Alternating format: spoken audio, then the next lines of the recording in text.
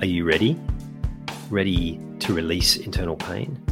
To find confidence, clarity, and direction for your future? To live a life of meaning, fulfillment, and contribution? To trust your intuition again, but something's been holding you back? You've come to the right place. Welcome. I'm Ian Hawkins, the host and founder of the Grief Code podcast. Together, let's heal your unresolved or unknown grief by unlocking your grief code. As you tune in to each episode, you will receive insight into your own grief, how to eliminate it, and what to do next. Before we start, I have one request. If any new insights or awareness land with you during this episode, please send me an email at info@ianhawkinscoaching.com and let me know what you found. I know the power of this work and I love to hear the impact these conversations have. Okay, let's get into it. Now, I've posed that question around procrastination in the title, why you procrastinate. But I want to make it really clear that there's no one simple answer on why. It's often a complex area, but here's one of the most common areas why people procrastinate, particularly in their personal life as opposed to their work life. Now, have a think if this resonates with you. You always can hit the deadlines when you're given for work. You seem to keep on track pretty easily. You get things done, and there are just tasks that you know how to do, so you just get on with them. Sometimes maybe you need a bit of a kick up the arse, but you get to it and you get it done, and things tend to move forward pretty well. You might even feel like it's more successful than that, and you're actually doing really quite well. But then you turn your attention to your personal stuff, and suddenly you're avoiding things, you're not getting things done, things around the house, you put them off, and that procrastination becomes very real. Now, have a think about the work scenario. At work, you get training. You get a clear structure. You get accountability. You get encouragement. And of course, you get the reward. You get paid, right? Which is a big motivator. But having all those things really clear means at any given time, you know what the next step is. And there might be times where you procrastinate at work too. And quite possibly it's because those things aren't present. You're not feeling like you're getting rewarded at the level that you should. You don't have the structure. You haven't been trained in a certain area. You don't know what the steps are. But then the moment you get those things back, then everything seems to flow.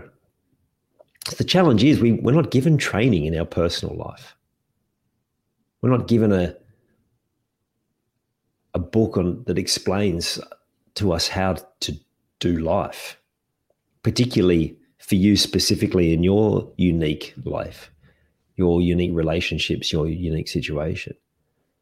There's no rule book. There's no set structure to follow. And you don't always have those steps mapped out.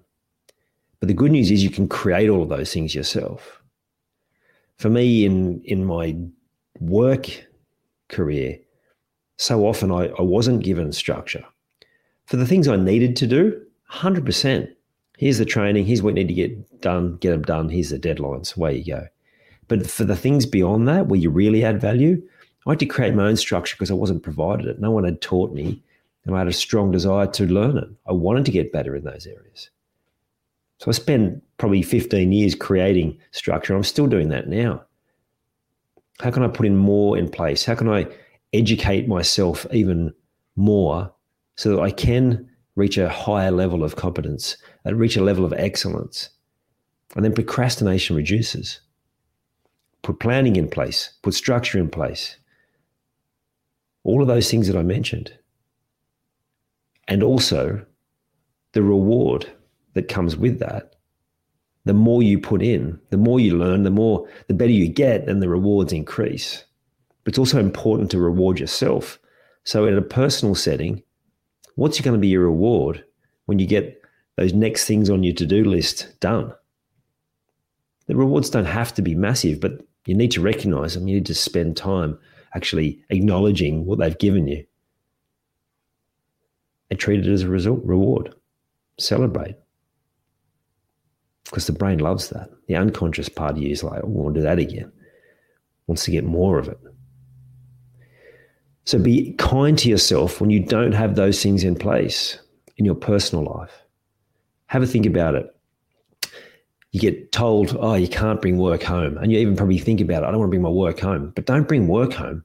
But do bring the structure and the training ideas and anything else that you can apply to your home life that you know works. Put it in place. And you'll see that you'll be able to move forward with these things so much more effortless, and feeling like you're making so much more progress and getting better momentum. Planning is another one that comes to mind. Generally in a workplace, there's an element of planning that's built in, either from a manager or a leader, or just the nature of the work, or maybe you have to do planning yourself. Are you planning what's going on in other areas of your life? Your health? Do you have a plan? Like a set plan? Do you know what steps? For your finances? For your relationships? Like, do you have a plan? You need a plan. You need steps. It just makes it so much easier. I want to say need. You can survive without them, but that's when we get in those states of procrastination, or worse. Procrastinate too much and you start feeling down. And that's a whole other conversation. So get yourself in the state by start applying those things from they're just either given in the workplace, and start applying them to your personal life. I hope you enjoyed this episode of the Grief Code podcast. Thank you so much for listening. Please share it with a friend or family member that you know would benefit from hearing it too. If you are truly ready to heal your unresolved or unknown grief, let's chat. Email me at info@ianhawkinscoaching.com.